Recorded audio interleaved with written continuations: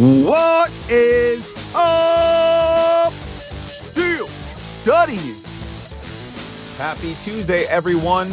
April 18th, 2023, and welcome to episode number 543 of the study session.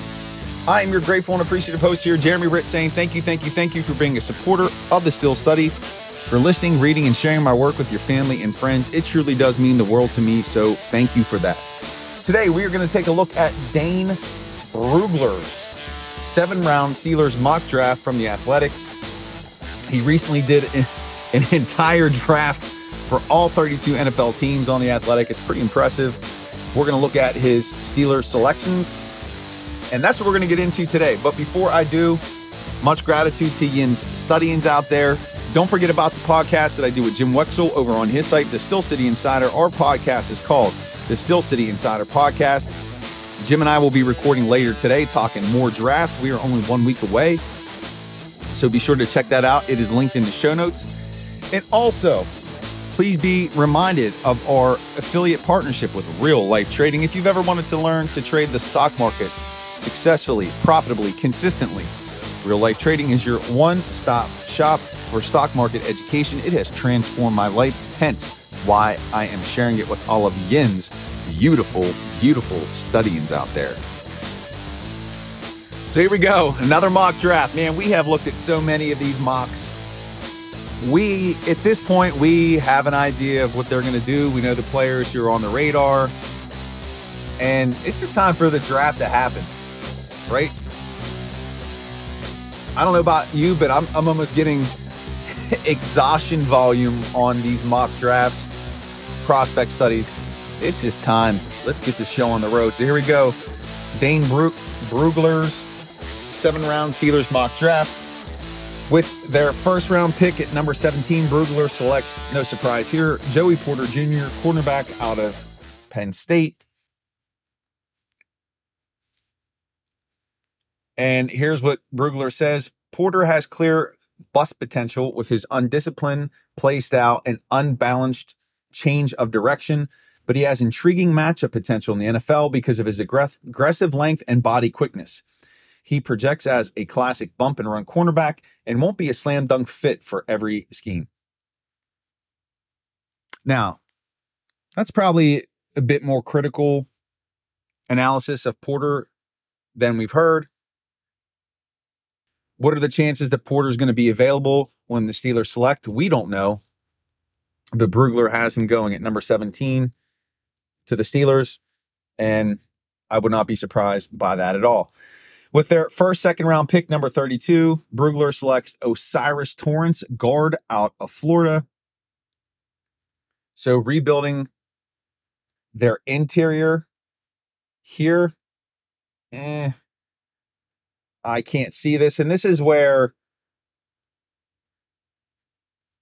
people not inside the Pittsburgh bubble, people who don't understand the true needs of this team, make selections like this. They're not drafting a guard in the second round.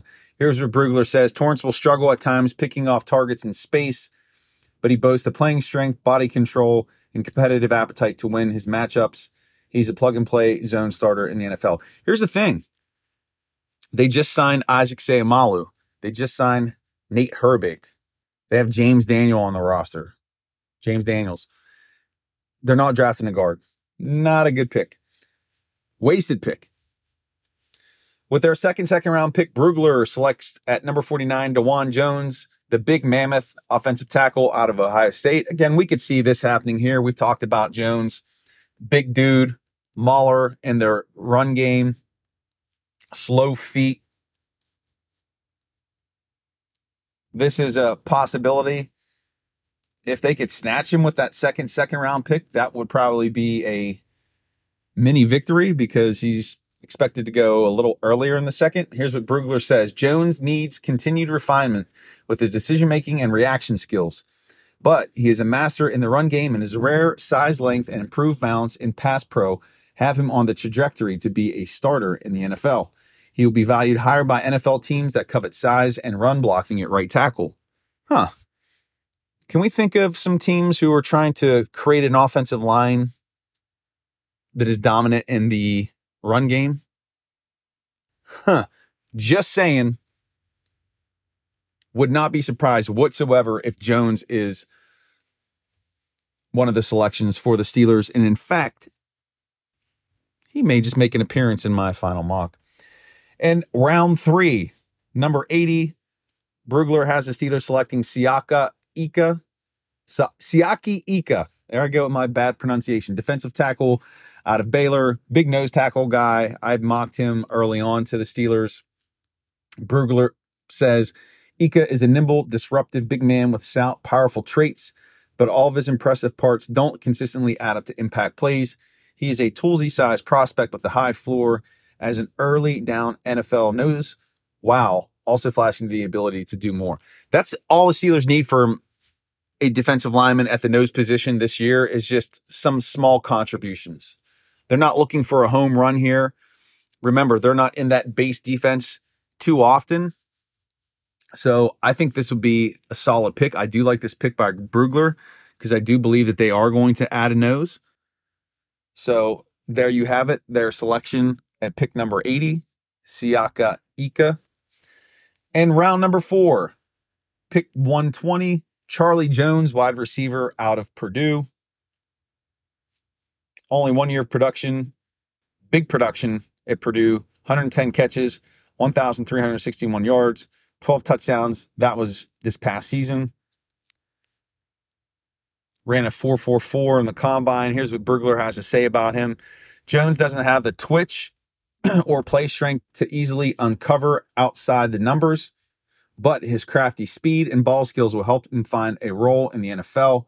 He also has the skills to readily factor in the return game. So we know the Steelers need a possession style receiver. Maybe Jones could be it, but that is their 4th round pick. And then on to the 7th round, again, taking flyers on guys.